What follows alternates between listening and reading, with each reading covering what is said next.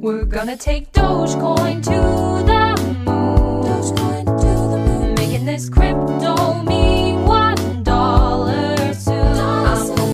Welcome to God is Open. I am your host, Christopher Fisher. Today on God is Open, we are going to be talking about reading the Bible as advocacy, reading the Bible as propaganda. And as an example, we will be using Hebrews, the first chapter and a little bit of the second chapter, as an example of how to read the Bible. Now, I was doing a Bible study with my kids on Hebrews, and I gather them around the table. I say, what is Hebrews? And after a little bit, they kind of get it. They're like, oh, it's a letter. Yes, it's a letter. What is the purpose of letters? How do letters function? And they really couldn't give me an answer. They're still kind of young. So I grabbed a letter off the table, and it was one of these mortgage letters. Oh, the interest rates are so low, and you could be paying this low interest rate on your house. So all you have to do is refinance your mortgage, such and such and such. And I asked my kids, what is the purpose of this letter? And they said, oh, they're informing you about the low interest rates. No. Nobody just writes a letter just to give you some information out of the kindness of their heart to tell you about interest rates are being low. And so after a little bit, they kind of got it. They said, oh, they want your money. Yeah, they want my money. The purpose of this letter is not to inform me about interest rates. That might be the content. But the purpose is to affect some sort of change in me. In this case, the change they want in me is for me to give them my money. They want my money, and they're giving me information that might persuade me to act in a way to give them my money. That's the purpose of this letter. It's propaganda. It might be true propaganda. Maybe it's not a scam. Maybe it is a real low interest rate, and maybe I can get that. It might be true propaganda, but it's propaganda nonetheless. It wants some sort of change in me, the audience. That's the purpose of this letter. It's just not this nice thing, just informing me right now of current interest rates for my own benefit. It wants change in me. Another good example about how we have propaganda all around us is I showed my kids the movie The Truman Show. Now, The Truman Show is a movie about a guy, and he's in this like a biodome type of world, and he doesn't know it. And he wants to travel outside and see the world, but they can't have that because they want to keep him secluded in this bubble world. And so they have to propagandize him throughout the movie. They try to convince him never to leave. And he's at the travel agency one day, and there's a poster on the wall, and it's a picture of a plane getting struck by lightning and getting destroyed, and it says, this could happen to you. Basically, it's propaganda trying to affect in him, change his desire to travel into a desire not to travel. So when we look around us in the real world, when we see news, when we see media, when we watch TV shows, everything we consume, we need to consider it as propaganda. Figure out the message, what they're trying to teach us, what kind of changes that they are attempting to affect in us. And the Bible's no different. So in Walter Brueggemann's Theology of the Old Testament, part of his subtitle is that it's advocacy.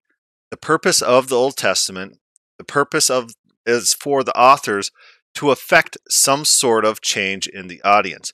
They have an audience, and the audience is turning to false gods, and typically the books are structured in a way to tell them about the true God as opposed to the fake gods. So they talk about who Yahweh is, what kind of person he is, what kind of things Yahweh can do, what kind of temperament Yahweh has. And so all of these descriptions are meant to inform Israel in such a way that they turn and worship Yahweh rather than the false god. So this is one very good reason why Calvin's explanation of this condescending language it just doesn't work with the Bible. The Bible is advocacy of the true God rather than the false gods. And so to say that it's presenting a false picture of who God is completely undermines the entire purpose of what this text is actually doing for its audience, teaching them about the true God. If it's all condescending language, if we can't trust it, then it's not affecting its purpose. It's not telling them about the true God in relation to and as opposed to the false gods. It's a lie. The Bible is propaganda. It is meant to inform an audience. It's meant to tell the audience something to the effect that it affects some sort of change in the audience. The audience believes one thing, and the author is attempting to make that audience believe something else. So turning to Hebrews 1:1. God, who at various times and in various ways spoke in times past to the fathers by the prophets, has in these last days spoken to us by his Son, whom he has appointed heir of all things, through whom he also made the world. And so this is apparently talking about Jesus the Christ. Of course, Christ is not Jesus' last name. It means Messiah or anointed, just as David is a Christ, and just as Cyrus also is a Christ in the Bible. There's various anointeds, but Jesus was the hope of the Old Testament apocalyptic texts, which wanted some sort of Christ-like figure to come back in God's place and rule the world. So Jesus is Christ, Jesus Christ. But those words aren't quite used here. It's talking about God's Son, which is very interesting. Why is he pointing out that Jesus is the Son of God and pointing to this Son of God language explicitly and not using the name Jesus? God has a Son, and what does that Son do? The Son speaks to us, and this Son has been appointed heir of all things, and apparently through this Son, he made the world. So in this author, Jesus is a creative element, perhaps in the creation of the world. Why would he be telling this to his audience? Does his audience believe this? Is he just informing them about things that they already accept? It doesn't appear that way as we read on. This seems to be a setup for his main point that he's trying to get through to his audience, which his audience does not accept.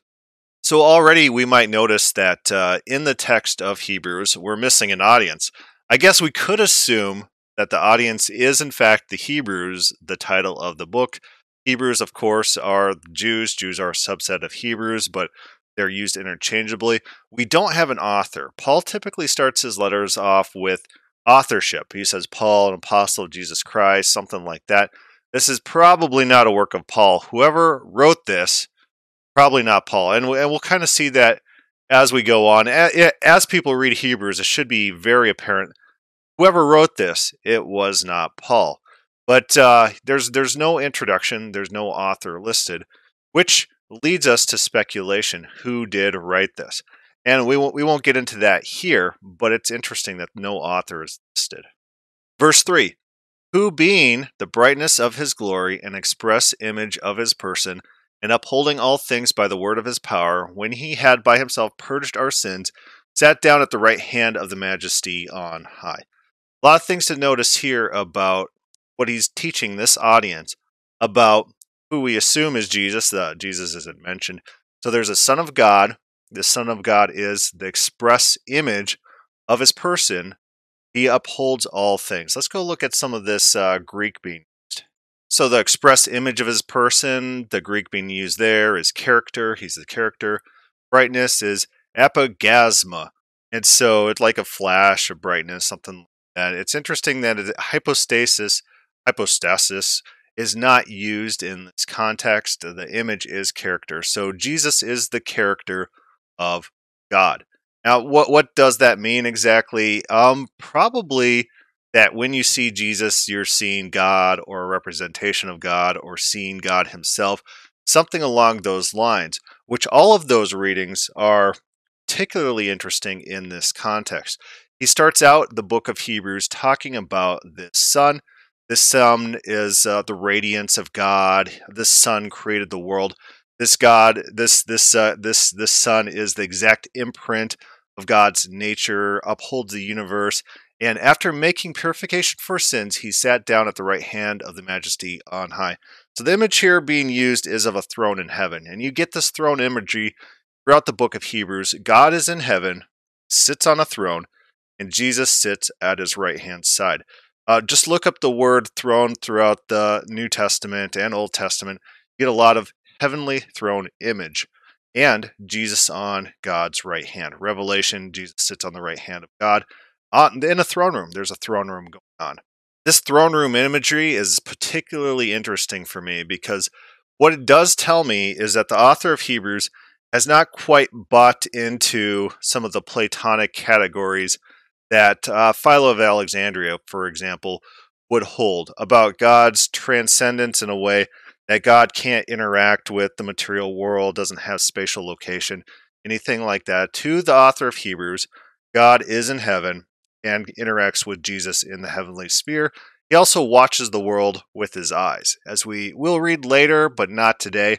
But later on in Hebrews, God watches the ways of man. That's where God's omniscience comes from. God knows because God sees. Again, notice this emphasis on who that Son is. Does his audience already believe that? Let's read on and see what else he says. Having become as much superior to angels as the name he has inherited is most excellent than theirs. That reads kind of weird, so we'll flip to New King James. Having become so much better than the angels, as he has by inheritance obtained a more excellent name than they.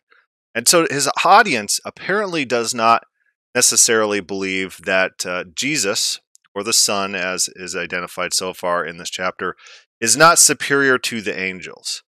And we read going on, he starts to give arguments to this effect, which is real interesting.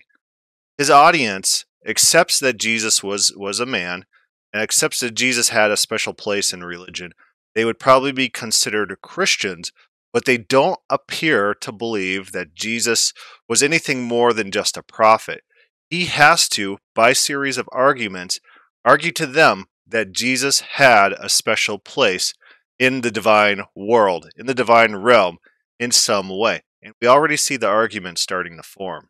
Explicitly, we read in verse 5, "For to which of the angels did he say, 'You are my son, today I have begotten you'? And again, 'I will be to him a father, and he shall be my son.'" He's starting to put out arguments. He's saying, you already accept that God said these things to Jesus. These things indicate that Jesus had a special status, more so than the angels. The angels didn't get the special treatment. Jesus is above the angels. He's arguing pretty fervently. This doesn't seem like information that he's just trying to list out for us to read like a dictionary. He is advocating something that they do not accept. People at this time, his audience, not accept that Jesus is above the angels. He has to tell them, yes, Jesus does have a special place. 6, but when he again brings the firstborn into the world, he says, "Let all the angels of God worship him." And of the angels he says, "Who makes his angels spirits and his ministers a flame of fire?" 8, but to the Son he says, "Your throne, O God, is forever and ever. A scepter of righteousness is the scepter of your kingdom. You have loved righteousness and hated lawlessness. Therefore God, your God, has anointed you with the oil of gladness more than your companions. And you, Lord, in the beginning laid the foundation of the earth, and the heavens are the work of your hands. They will perish, but you remain, and they will all grow old like a garment. Like a cloak, you will fold them up, and they will be changed, but you are the same, and your years will not fail." These are all statements, according to the author of Hebrews, to the Son. The Son has some sort of immortality. But to the angels, has he ever said, "Sit at my right hand till I make your enemies your footstool"? So the picture here is subjugating enemies. If you subjugate your enemies, you can put your feet up and they will act as your furniture. They are subjugated. They are pacified. And he says that the angels, he doesn't communicate this to, that the angels have enemies and the angels will be using the enemies as furniture. That's not what's going on here. The Son has a special place, such that God will make the enemies of Jesus' footstool. Are they not all ministering spirits sent forth to minister for those who will inherit salvation? So the angels have a specific purpose. He's saying this is a lesser purpose than Jesus. Jesus has a higher rank than these angels. These angels are just ministering spirits, and the people who are Christians, these angels, protect and guide. But Jesus is above that. Jesus is a right-hand man in the heavenly places. Switching back to the ESV, "Therefore we must pay much closer attention to what we have heard, lest we drift away from it." So his audience are people who are Christians, who have been ministered by someone who they believe who is mutually authoritative to the author of Hebrews.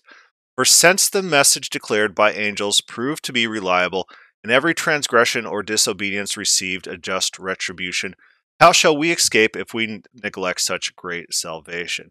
They're all one. They're unified. They're of the same theological tradition. It was declared at first by the Lord, and it was tested to us by those who heard. So whoever wrote Hebrews did not interact with Jesus. They're secondary, which is actually not Paul's claim. So when you read Paul, Paul says, I was given my message directly by Jesus. And through these visions, through my time dealing with him spiritually, it wasn't from James. He makes a case very clearly in Galatians. Whoever wrote Hebrews, it was not Paul. The author of Hebrews points to his authority as people who had interacted with Jesus. And so this is a mutual authority to his audience. His audience is Christians. His audience are Christians who agree that Jesus was some sort of prophet figure, and there's people who interacted with Jesus who are authoritative, and they're authoritative because in verse 4, while God also bore witness by signs and wonders, various miracles, and by gifts of the Holy Spirit distributed according to his will. These people with whom Jesus interacted, they're authoritative because they have signs and wonders that were given to them by God. And so the author of Hebrews is pointing to their authority and what they have witnessed to him about Jesus. He's saying you need to accept their witness as well. This is who Jesus is. Jesus is not on the same level as the angels. He's not below the angels. He is above the angels. His audience does not believe it. He goes on. It's pretty clear what's happening here. There are Christians, fairly commonly, who are Hebrews, Hebrew persuasion, who believe Jesus was not God. They don't believe Jesus was divine. They believe he was just a man, was a prophet. For it was not to the angels that God subjected the world to come, of which we are speaking. It has been testified somewhere, what is man that you are mindful of him, or the Son of Man that you care for him? You made him a little lower than the angels. You have crowned him with glory and honor, putting everything in subjection under his feet. Now, putting everything in subjection to him, he left nothing outside his control. At present, we do not yet see everything in subjection to him. So he's talking about Jesus. Everything's going to be subjected to Jesus. That seems to be how he's using this statement. But we see him, who for a little while was made lower than the angels, namely Jesus, crowned with glory and honor because of the suffering of death, so that by the grace of God he might taste death for everyone. So the audience that he's talking to, he's anticipating their arguments that Jesus was lower than the angels. Well, Jesus was a man. Jesus grew up. Jesus died. He did man things. Angels don't do those things. They're not mortals. They don't die on the mortal plane. And so he has to address these accusations, these possible arguments, why Jesus would in fact be just a man and not have any divine status. But we see him, who for a little while was made lower than the angels, namely Jesus, crowned with glory and honor because of the suffering of death, so that by the grace of God he might taste death for everyone. And so he's not denying their arguments. Their arguments are valid. Jesus did grow up. Jesus did die and things like that. The author of Hebrews acknowledges that, but argues these things were necessary. Yes, Jesus did die, but it served this other purpose. It served a divine purpose. It's not evidence that he was a man. It was actually evidence, you could flip it, it's actually evidence that he was doing divine things because he's fulfilling this divine purpose. He's disarming their possible arguments. He's turning them around. He's trying to subvert them. For it was fitting that he, for whom and by whom all things exist, in bringing many sons to glory, should make the founder of their salvation perfect through suffering. Notice these subtle references throughout the author of Hebrews, throughout his writings, as to Jesus being a creative element in creating the world. It says, for it's fitting that he, for whom and by whom all things exist. These subtle references are trying to reinforce this fact over and over, that Jesus was a creative element in the creation of the world. And of course, that will give him status. The subtle referencing to that is assuming your argument. It's you've assumed your sale, and now you're just reinforcing it to your audience. Salesmen will try this technique. So if you go to a car dealership, for example, and you're looking at a car, and they'll say, "Oh, which color car did you want to buy?" So they assume you already are going to buy the car. They talk to you as if you've already decided to buy the car, and they'll reinforce in your mind that you want to buy that car. They assume the sale. This is argument technique, so it's very doubtful that the audience believes that Jesus was involved in creation, but a subtle reference to it, the allusions are just trying to reinforce in the audience's mind that this is in fact the case, and it's taken for granted that this is the case. For he who sanctifies and those who are sanctified all have one source. That is why he is not ashamed to call them brothers, saying, I will tell of your name to my brothers in the midst of the congregation. I will sing your praise. And again, I will put my trust in him. And again, behold, I and the children God has given me. Since therefore the children share in flesh and blood, he himself likewise partook in the same things, that through death he might destroy the one who has power of the death, that is the devil. For surely it is not the angels that he helps, but he helps the offspring of Abraham, and deliver all those who through fear of death were subject to lifelong slavery. He is granting their argument. Jesus died, but Jesus died for reasons. He died because he needed to die for the divine purpose. He died to deliver us from death, to defeat death. He died for us, and he had to be like us in every respect, which would include death. Hebrews 2:17. Therefore he had to be made like his brothers in every respect, so that he might become merciful and faithful high priest in the service of God, to make perpetuation for the sins of the people. Jesus, granted he was like us, a man, but that was necessary for his purpose, for his function. He had to do that. He's granting the argument. He's explaining the reason Jesus needed to be like us in every respect, every man respect. Yes, Jesus was a man like us, but Jesus is above the angels. Jesus was involved in creation. Jesus does have this divine place. Jesus is at the right hand of God. Jesus is not just a man. You think he's just a man. You think he died like a man. You think he's just a prophet. But no, that is an aspect of his divinity. That is an aspect of his divine mission, something he needed to do. He's not really like that. He's not really like how you think a man is. He is above that. Although he had to be like that, he had to be like man in every respect so that he can do these divine missions, so that he can accomplish these divine tasks. For because he himself has suffered when tempted, he is able to help those who are being tempted. He had to suffer in the same way as man, in order to help man when we suffer in those ways. So notice how Hebrews is functioning. Notice the audience, what the audience believes, what the author is trying to communicate to them, how he argues, and in what way he argues. And you'll start seeing below the surface level, what is the audience? What is the status of the audience? What does the audience believe? And how is he attempting to affect change? This is propaganda. It's written for a reason. It's written to affect change in their mentality, to convert them from something they do believe to something that the author wants them to believe. This is how he does it. He builds a series of arguments.